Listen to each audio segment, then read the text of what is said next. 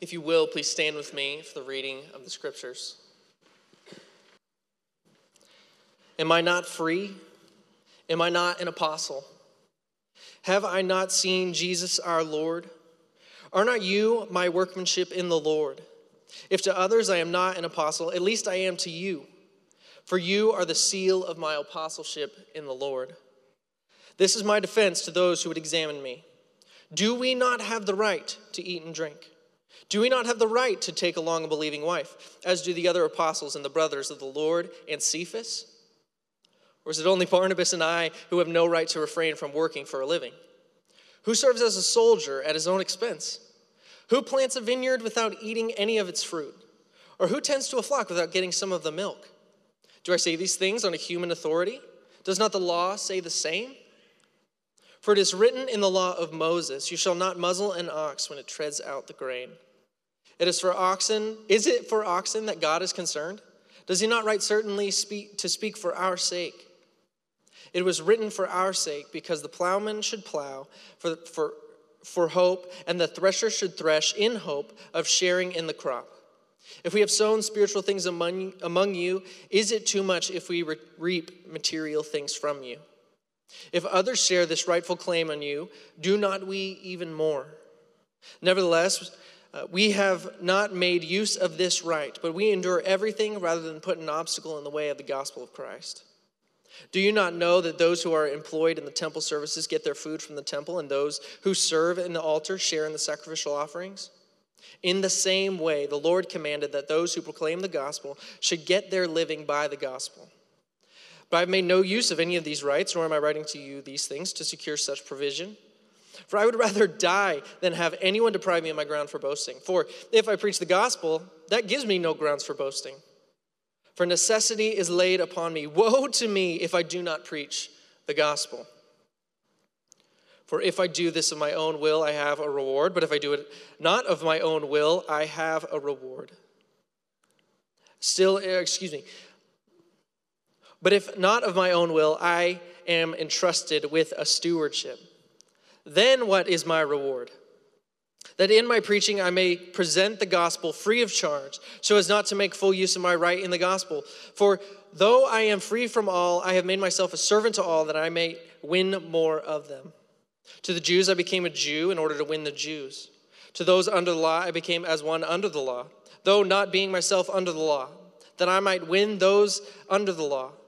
To those outside of the law I became as one outside of the law, not being outside of the law of God, but rather under the law of Christ, that I might win those outside of the law. To the weak I became weak, that I might win the weak. I become all things to all people, that by all means I might save some.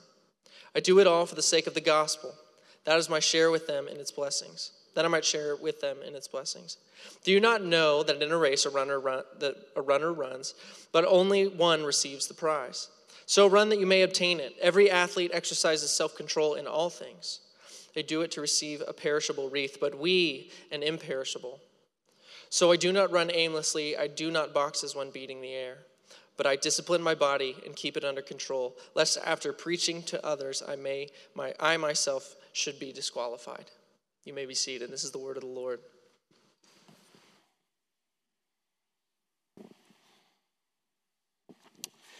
As you're being seated, please open up in your Bibles, if you have not already, to 1 Corinthians chapter 9. I assume most of you do, but if you do not, those Bibles in your pews are gifts from us to you. You don't have your own Bible to mark up, to make notes of, to read and study on your own outside of the digital text you might have on your phone.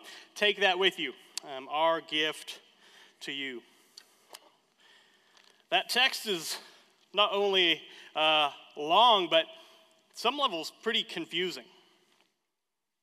At first glance, it's a little difficult maybe for some of us to read it and hear it and understand what that means sitting here today, Stillwater, Oklahoma, 2018, when this was written almost 2,000 years ago.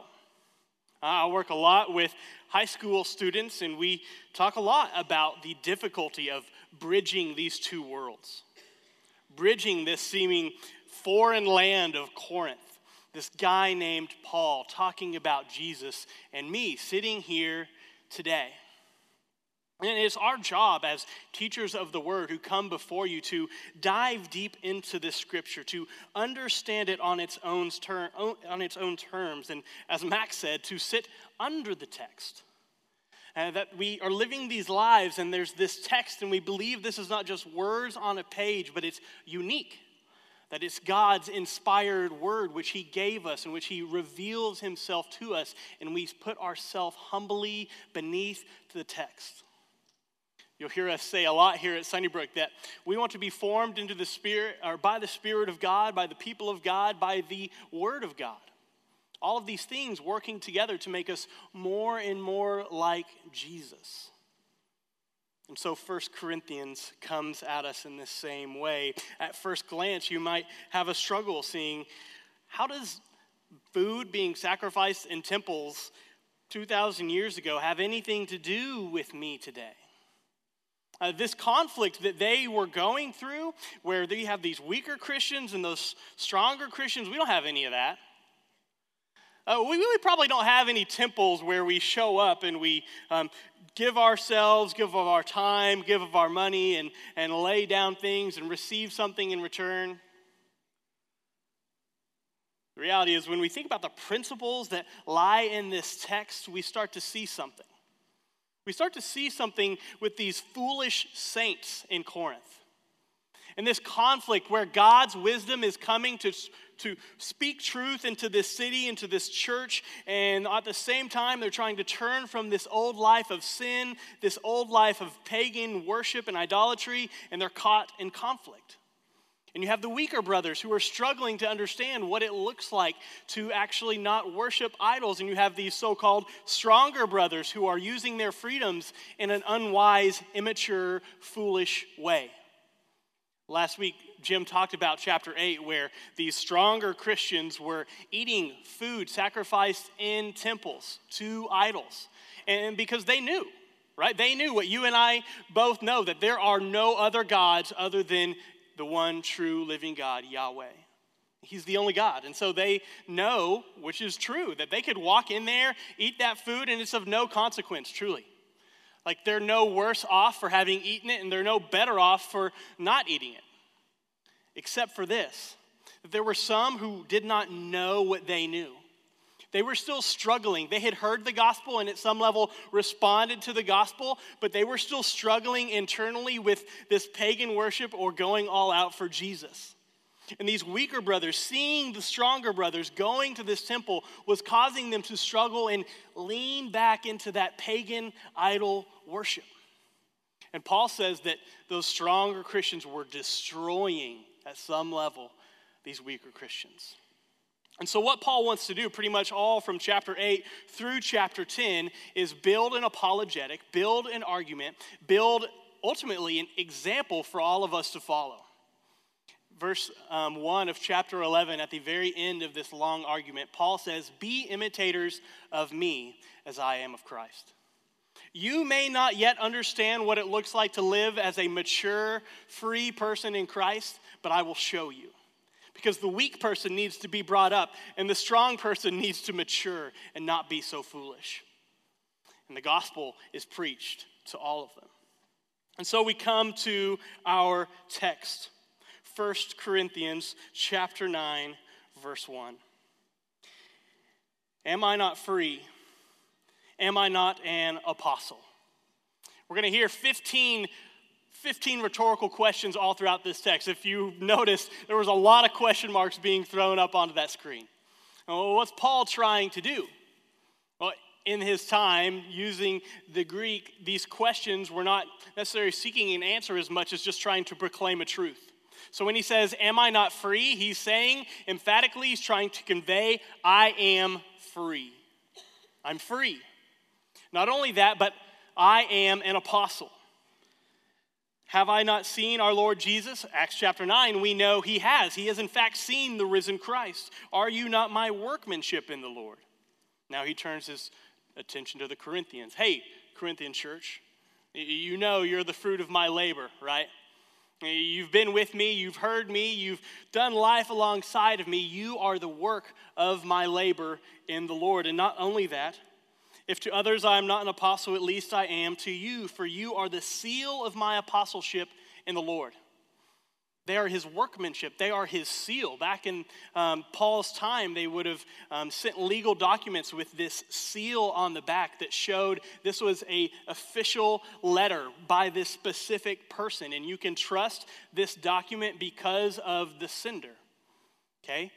The Corinthians church, for Paul, was that seal. Someday when he's before God and God is asking, what has been the fruit of your labor? What has been your workmanship? How can you show me that you are in fact one of my people? Paul can easily point to, and the other Corinthians can say, yeah, us right here, okay? We're his seal. We're his workmanship. Because of the work Paul did, because of the preaching he did with us, we are now here. They're his seal. They're his proof. And so Paul is building this premise, and he's getting ready to lay down this long argument on the two premises, that he is free and that he is an apostle. The apostle may be the highest order that any Christian could have, to be sent specifically by Jesus, to have seen Jesus face to face, and to go out and plant churches in the beginnings of the church. A beautiful, beautiful thing, in that he is also free, just as they are in Christ. Verse 3 says, this is my defense to those who would examine me. That word defense, apologia, is where we get the term apologetic. Some of you like it more than others. The defending of our faith, the understanding some of the nuances and how Christianity works in the midst of this world with competing worldviews, or how does it relate to some of the arguments against it. That's not necessarily what Paul's doing here. He's not arguing for the truth of Christianity as much as he's giving a defense of his apostleship and the rights that he has because of his freedom in Christ. And he's laying out that there are certain rights that I have, and he's going to have kind of 5 arguments, kind of some common practices. We can look at these common practices that you know, and that shows that I have rights as an apostle. Some temple customs that Jesus commands. We also see some scripture that he's going to use, and he's using these 15 questions, and he's using these 5 arguments, all to say one thing: I'm free, I'm an apostle, and I have rights. Okay? Verse 4. Do we not have the right to eat and drink? Yes, of course. Do we not have the right to take along a believing wife, as do the apostles and the brothers of the Lord and Cephas? Well, yes, Paul does have the right to eat and drink. He does have the right to take along a believing wife, as these others do. Or is it only Barnabas and I who have no right to refrain from working for a living? Okay, Paul's trying to build this argument. Okay, he's saying, I have this right. I have right to material provisions because of what God has called me to do. All right, and these common practices that you see that have been elsewhere. Right, think back to Jesus. When Jesus sent out the 72, or when he sent out the 12, did he tell them, take with you snack packs and some extra clothes in your bag, and make sure you stuff your wallet because there's not going to be much out there? Nope. It says kind of the exact opposite. Don't take extra clothes. Don't take extra money. Stay with people, because it's the people's responsibility to care for your material needs. Verse 7. And who serves as a soldier at his own expense? Who plants a vineyard without eating any of its fruit? Who tends a flock without getting some of the milk? These common everyday experiences that they saw in other professions, where they were able to have their material needs provided for, is true also for Paul. Okay, the work he is doing, he's able to have his material needs provided for. Second argument is verse 8, and he's starting to build an argument not based on human authority, but on Scripture. Do I say these things of my own accord? Okay, is this just me saying it? You remember chapter 7 back in the day? Oh, this might have been like 2 months ago. Okay, I think we covered this even before our It's Time series, but when Paul talks about that, it's my opinion that you should remain single if you're single. Okay, the reality is, you single people, you're able to do things that married people with kids aren't able to do. You have a certain level of freedom that they don't have. You have a certain ability to just go where God is leading you and calling you, and put yourself in situations you might not normally do because you have other worries and concerns because of having a spouse or having kids. You have other responsibilities. Okay, and that's him, Paul saying, that's my opinion, okay? Take that for what it is, but that's my opinion. And here he's saying, this is not just my opinion. Okay, this is not just human authority of which I'm speaking. This isn't just Paul giving his opinion. No, this is something quite different. Does not the law say the same? For it is written in the law of Moses, you shall not muzzle an ox when it treads out the grain. As if for oxen that God is concerned, does he not certainly speak for our sake? Okay, he's going back to the Old Testament, going back to Deuteronomy chapter 25, verse 4. And even in its original context, that verse of do not muzzle an ox when it treads out the grain, it's not just talking about beasts of labor. It's in the midst of how we're supposed to treat people. It's originally in the midst of how we're supposed to treat people who are working hard, whether they are a sojourner in your land or whether they may be a bondservant of yours or just a brother or sister. There are certain things that you need to provide for them and that they have rights to because of their labor. Verse 11, if we have sown spiritual things among you, is it too much if we reap material things among you? Okay, this is just simple logic now.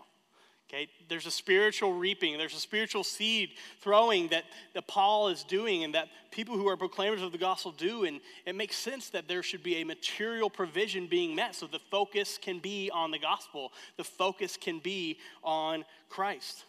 And then in verse 12, if others share this rightful claim on you, how much more do we? Do we not even more?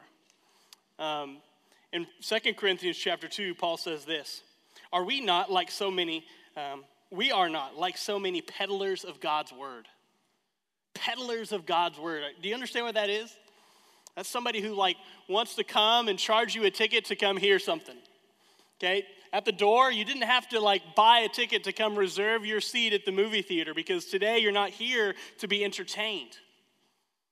There's a difference between what is willingly being sacrificed by you at a time of offering and this peddling of the gospel which is being done back then. There were people, itinerant people, who saw this financial opportunity where they could go and say these certain things, whatever the message and flavor of the day was, and they knew they could line their pockets a little bit. And Paul's saying that is not what we're doing. And it's so much so not what we're doing. I'm going to do something unique. And he says it right here, verse 12. Nevertheless, we have not made use of this right. We've not made use of this right. Paul is saying, I have a right to this. If you want to argue with God, if you want to argue with common sense, if you want to argue with common practice, which you already accept, then fine, whatever. But the truth is, I have a right to this material provision, but I haven't taken use of it. Because Paul knows out there are these peddlers of the word, these people who are trying to proclaim a truth in order to gain financial success. Back in the day, something that's different than our day is they had these things called patrons and clients. Essentially, there was no middle class back then. There were people who had a lot of money and people who did not have much money at all. And so the people with a lot of money, these patrons, would go into this agreement with a client. They would provide their financial needs. They would help them along with their material needs. They would be references so that they could get good jobs, what have you. And then the client who would receive this would owe the patrons favors. Essentially, it's like a weird version of an employee, but in a way that was often abused. And in the church, they were struggling with this. In Corinth, they were struggling with this, having these power structures, these authority abuses broken down with the gospel. And Paul is saying, because you're weak, because you don't quite understand, because you're immature in how you understand money, how you understand my role as an authority figure, as an apostle, I'm not going to take money from you. And listen to why he says it. But we endure anything rather than put an obstacle in the way of Christ.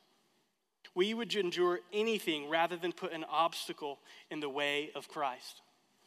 Paul would rather go through financial difficulty and ruin than to put an obstacle in the way of somebody coming to Jesus. He will endure it, right? That's what he says in Philippians chapter 4. I know some of you probably have these on your cleats or on your gloves or helmets. Dylan, you can tell me if I need to come talk to anybody over at OSU. But here's what Paul says in Philippians chapter 4, verse 10. I rejoiced in the Lord greatly that now at length you have received your concern for me. You were indeed concerned for me, but you had no opportunity. Not that I am speaking of being in need. For I have learned in whatever situation I am to be content. I know how to be brought low, and I know how to abound. In any and every circumstance, I have learned the secret to facing plenty and hunger, abundance and need. I can do all things through him who strengthens me. Yet, it was kind of you to share in my trouble. Okay, it's not showing how hard we can throw, how far we can hit, how many shots we can make, or how well we're going to do on the test. It's saying like Paul had a need. The Philippians met that financial need, but he didn't necessarily need it because he knows what it's like to be brought low. He knows what it means to have a lot. Hey, he can be poor or he can have much. It doesn't matter because he's not here for that. Yeah, they helped him, and he took financial assistance from the Philippians, right? You saw that, right? The Corinthians, he says, no, I'm not taking that financial assistance from you because you don't get it. It will be a hindrance to some of you and your understanding of Jesus, your understanding and grasping of the gospel. But the Philippians, they didn't have that problem. He was willing to take that assistance. But essentially, Paul's trying to tell us, like, he's willing to endure anything. Anything. A couple of people who are really influential in my life, surprise, surprise, Jim Johnson and one of his spiritual fathers named Mark Scott. Mark likes to tell a story of how he hopes his funeral goes. And he hopes that when his children are standing up and speaking of him, that they'll be able to stand and say, like, my dad loved us. My dad loved us, we had no doubt of that, but it was very, very clear that he loved Jesus more. It was very clear that he loved Jesus more. And kind of the heart behind that is, yeah, these kids had no doubt that they had a loving father, but it was clear by his priorities. It was clear by the way he spent his money. It was clear by the way he talked to us, or he sacrificed time, vacations, high salaries in order to proclaim the gospel, that he loved Jesus more. Man, when you take on Christ, you have to be willing to endure things. Sometimes for those who enter into ministry, it means laying down a high salary. It means being willing to take on ridicule, being ostracized by your family, or being ostracized by a society that doesn't like the message you're giving. Sometimes it means like living in a glass house because your family's a ministry family, and therefore I'm somehow expected to live different than everybody else, and so I'm going to be examined. Right? But that would never happen except to Paul, right? Verse 3, this is my defense to those who would examine me. Some level, the willingness of somebody to enter into ministry, be a proclaimer of the gospel, is to say, I will endure anything in order to help somebody find Christ. And here Paul's discernment is coming out. He's willing to say, I'm not taking money from you because that would be bad for you. And then he picks up. He goes back into his final couple arguments trying to show he has rights to this, if anyone had any question. Verse 13. Do you not know that those who are employed in the temple service get their food from the temple? And those who serve the altar share in the sacrificial offerings, okay? Whether they were Jews or Gentiles, everybody would have understood this temple analogy. That there were people who worked in the temple, and those people who worked in the temple got their material provisions met by their work. Okay, it's pretty simple, pretty straightforward. And then he moves into his final argument, which is obviously his strongest argument in verse 14. In the same way, the Lord, Jesus, commanded that those who proclaim the gospel should get their living by the gospel. Luke chapter 9 and chapter 10 is where you can find some of this if you're curious. Jesus says this, take nothing for your journey. No staff, no bag, no bread, no money. Do not have two tunics. And whatever house you enter, stay there, and from there depart. And whenever they do not receive you, when you leave that town, shake the dust off your feet as a testimony against them. Okay, these proclaimers of the gospel, these ones who are sent out by Jesus, commissioned by God to proclaim the word and the truth, are to be met, have needs met by the people. That's a specific thing that Jesus is saying. Verse 4 of chapter 6, carry no money bag, no knapsack, no sandals. Whenever you enter a house, peace be with you. Verse 8, what they provide for the labor deserves his wages. Do not go from house to house, but stay in the house in which you go. If Jesus is saying it, if Jesus says it, God says it, it's common sense, they see it all around. The apologetic's been made, the argument is there. He has a right to material provisions. But, verse 15, I have made no use of any of these rights, nor am I writing these things to get such provisions, to secure such provisions. Now the reality is, I'm pretty thankful for this place. This isn't like necessarily a sermon or a text where we read it and we think, man, crud, our church does not do this well. Our church does not do this, does not provide for the needs of those who have been sent to proclaim the gospel here. Man, our church, doesn't do well at helping provide the material needs of those in our community or those in our country or those in this world. No, the reality is you do it really well. You do. You provide, you help meet the physical needs of the people who have been sent here to proclaim the gospel. But beyond that, you serve to meet the needs of people outside of our community.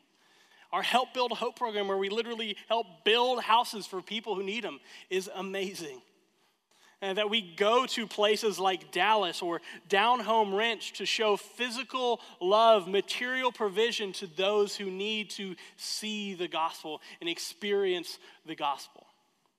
And I'm so thankful to be part of a church who helps provide the physical, material needs of pastors in Ghana who serve at churches that are very small or very poor. And they're not able to have their material needs met. And so we help support them. People who you would see maybe and never recognize and know that $1 you gave helped provide for their needs, help put gas in their bicycle tank in order to get them to the church in the next village. To help put a meal on the table of their family so they didn't have to work so many hours in the field the day before in order to prepare for their sermon.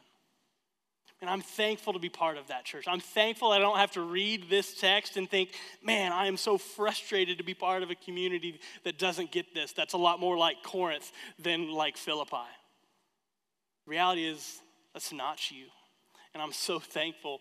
And the reality is, this sermon isn't about trying to get us to give more to the campaign, though if God's asking you to do that, who am I to say otherwise?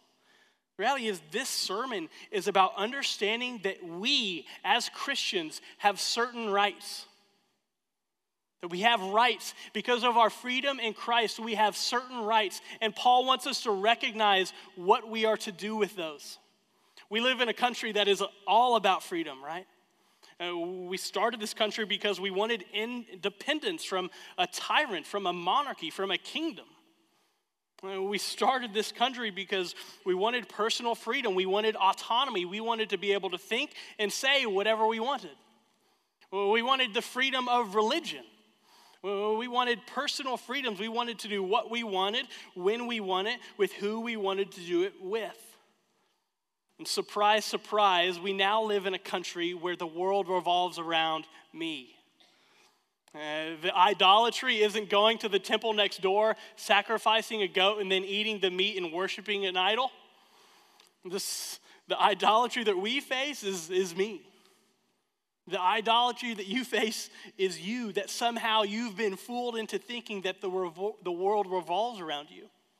That you are here to find ultimate happiness, right? That's even in an important document of ours. Life, liberty, and the pursuit of happiness. You know, you studied it. Those are good things. Life is a good thing. Liberty is a good thing. The pursuit of happiness in the right context is not a bad thing. But when your personal happiness becomes your ultimate end, it becomes an idol, which gets in the way of the gospel. Surprise, surprise, that this text has something to say to us. verse 15 goes on, "For I would rather die than have anyone deprive me of my ground for boasting." I would rather die, Paul says, than to have you take away my ability to say that I have done this not of my own will, but of God's will. For if I preach the gospel, that gives me no ground for boasting. For necessity is laid upon me. Woe to me if I do not preach the gospel. Woe to me. Remember Paul's call. He was on the way to persecute the church. His goal was to destroy it, to take every man, woman, and child who was following this Jesus as the Messiah and throw them in jail or kill them. That's what he was on the way to do. And then he was confronted with the risen Jesus. And he said, "Saul, Saul, why do you persecute me?"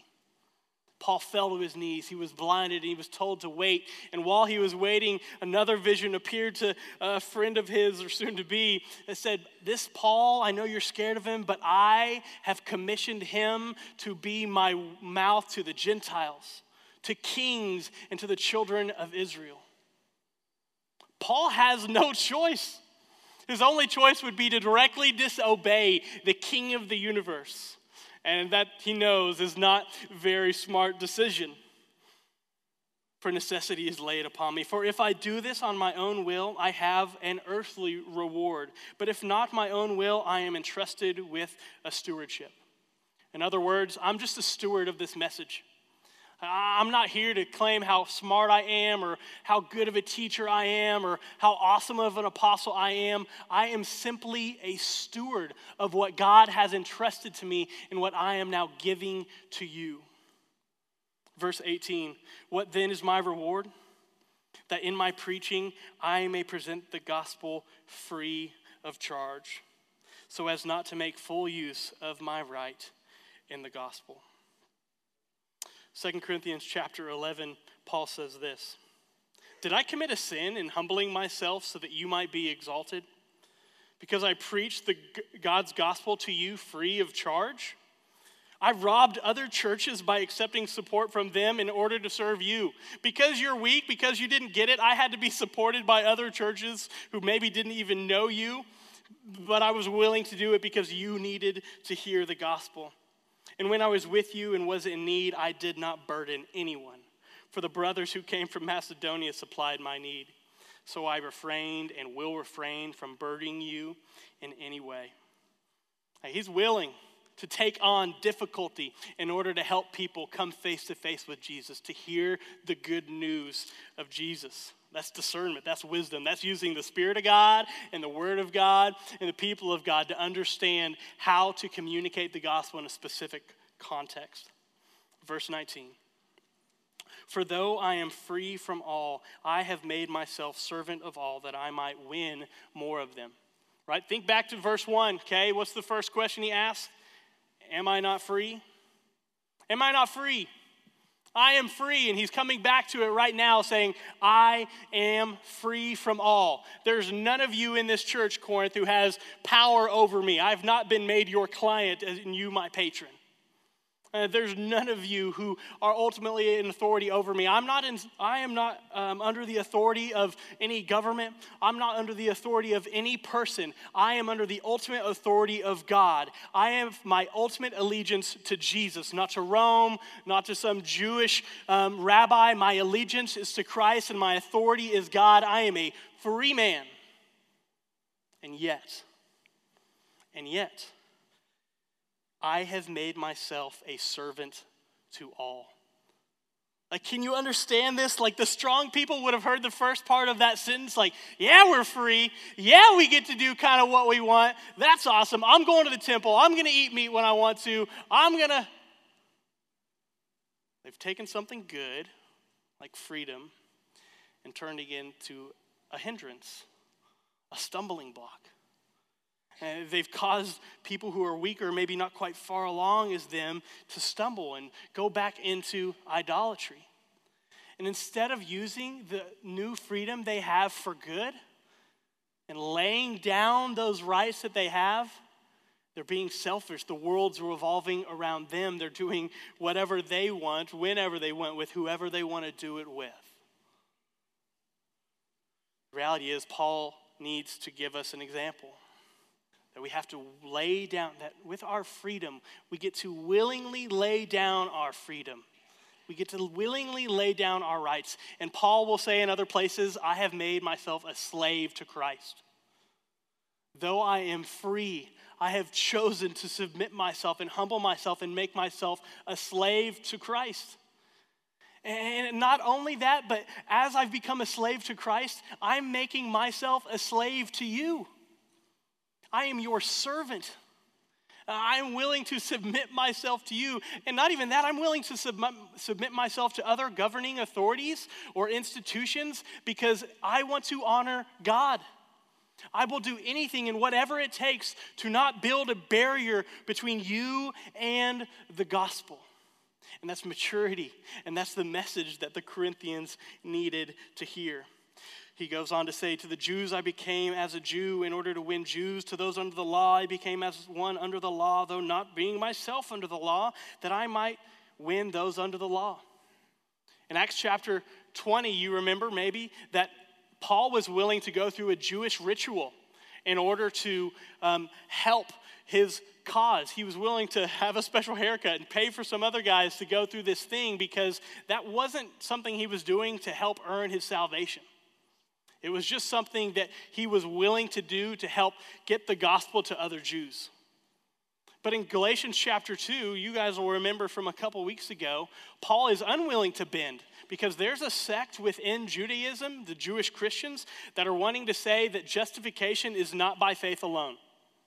That you don't experience salvation just by faith. You need faith plus circumcision. You need faith plus works of the law, and that's how you gain these things. That's how you gain salvation. Paul's not willing to go there. Okay, he's willing to call that out. Verse 21, to those outside the law, or the Gentiles, I became as one outside the law, not being outside the law of God, but under the law of Christ, that I might win those. Okay, here's how some people take that. See, that's just a great verse to excuse some of my behaviors that I know probably aren't acceptable. That what Paul's saying there is that I should be able to accommodate sin or ignore sin in a friend or show up at this place where I know I probably shouldn't be because I just want to be an example there. The reality is that's not what Paul's saying. Paul's not excusing sin. He's not ignoring sin. He's not participating in sin. Paul is saying that I am willing to make myself like somebody in a way that honors God and obeys the commands of Christ in order to usher them into the gospel, in order to help them be won over to Jesus. This is not the text that you should use to excuse your sinful habits. Verse 22, to the weak I became weak that I might win the weak. I have become all things to all people, that by all means I might save all people. Nope. Jesus says that his way is narrow. Jesus says the way into the kingdom of God is one that few people will find. And the reality is, it doesn't matter what strategy we use, how creative we are, how much money we have, or what we do. The reality is that there is a stumbling block out there, and that is the cross of Christ. And the gospel is the only stumbling block that is acceptable for us.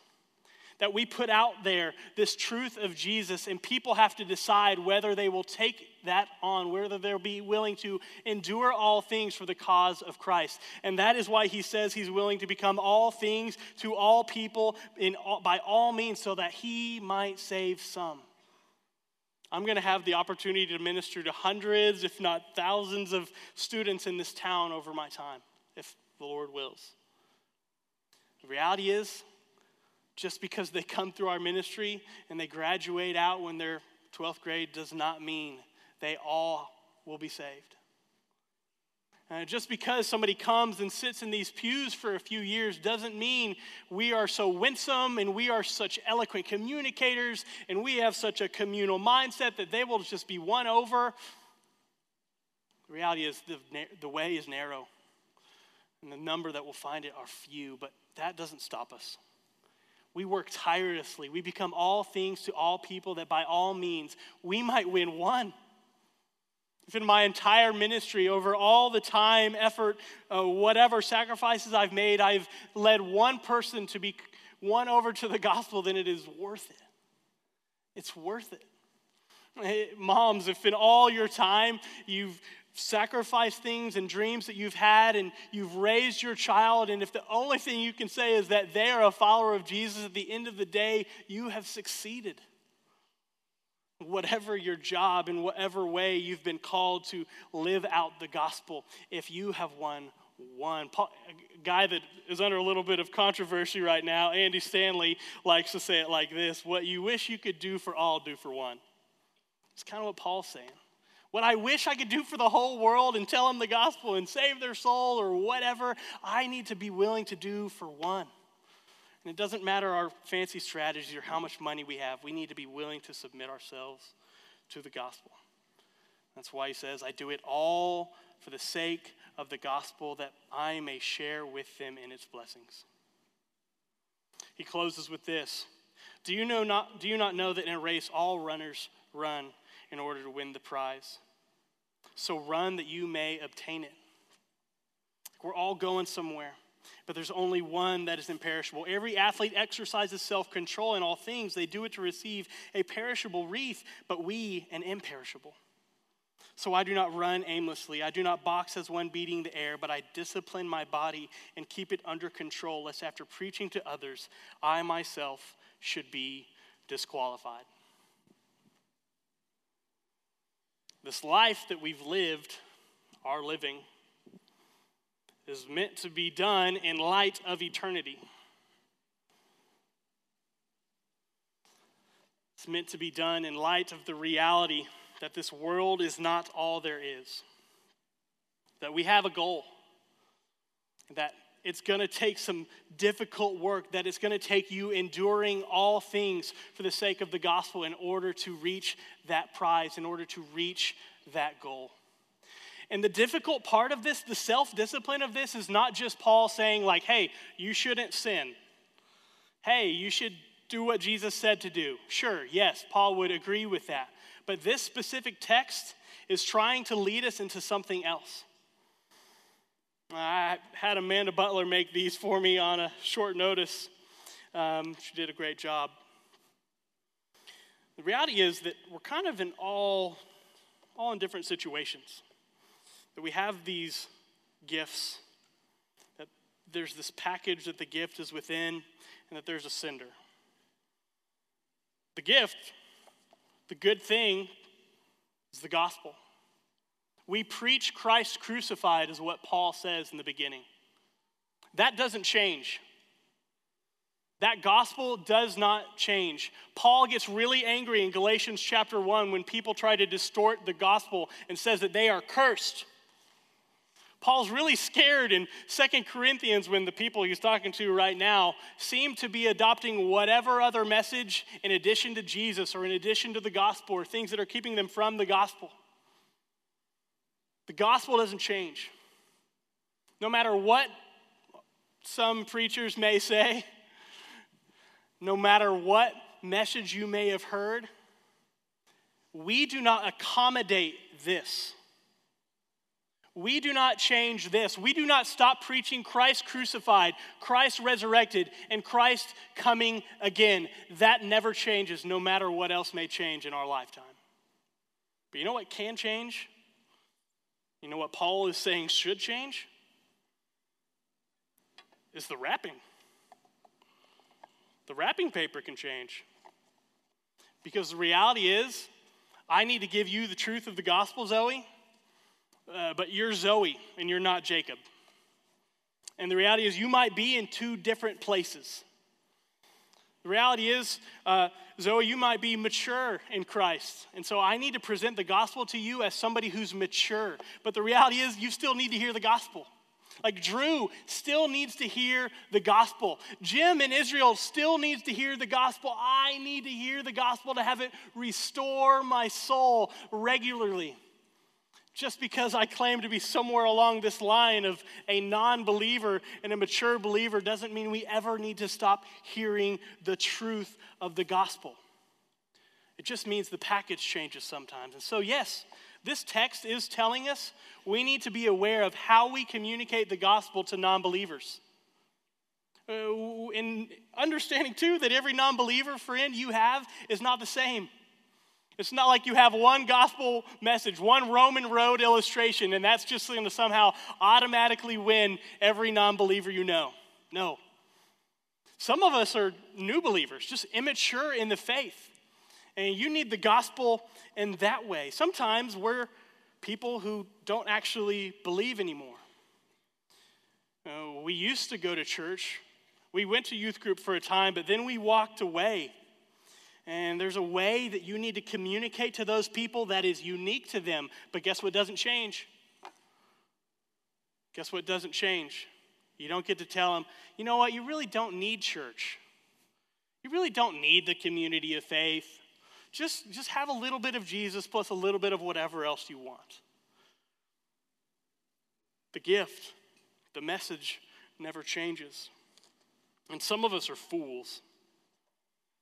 Some of us are fools, people who think we know a lot and yet act foolishly in a way that causes other people to sin.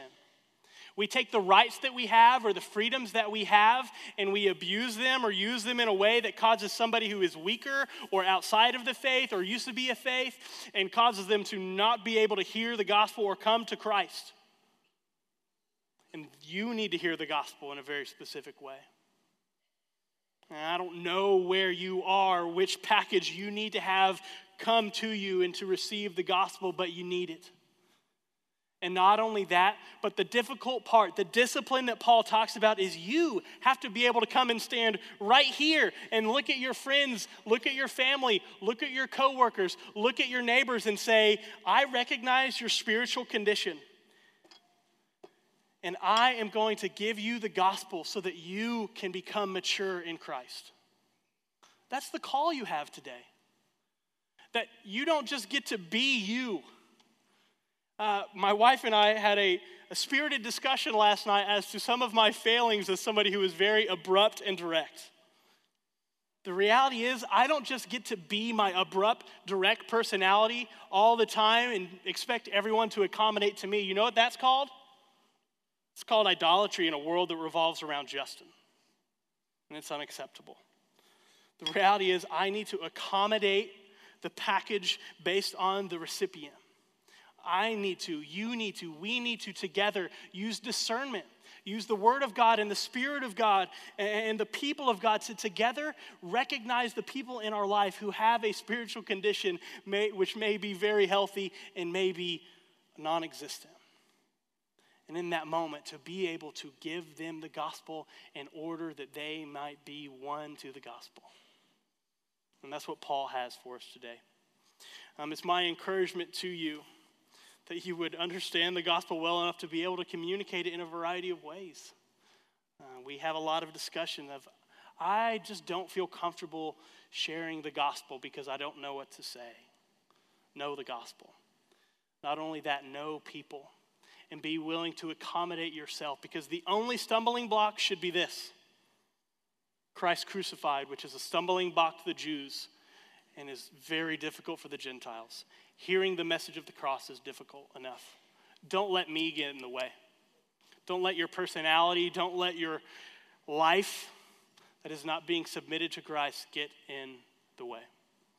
Jesus, we thank you so much for your word and for coming here. You literally took on flesh to be among us. You adapted to us in order to give us the truth, the good news of your kingdom. God, let us be people like that. Let us be people like Paul, who, though we have freedom, are willing to lay down our rights for the sake of others. It's in Jesus' name we pray. Amen. Hey, thank you all for being here. You'll notice in the back, we have our It's Times bucket out. If you need to use those, please do. We will see you next week.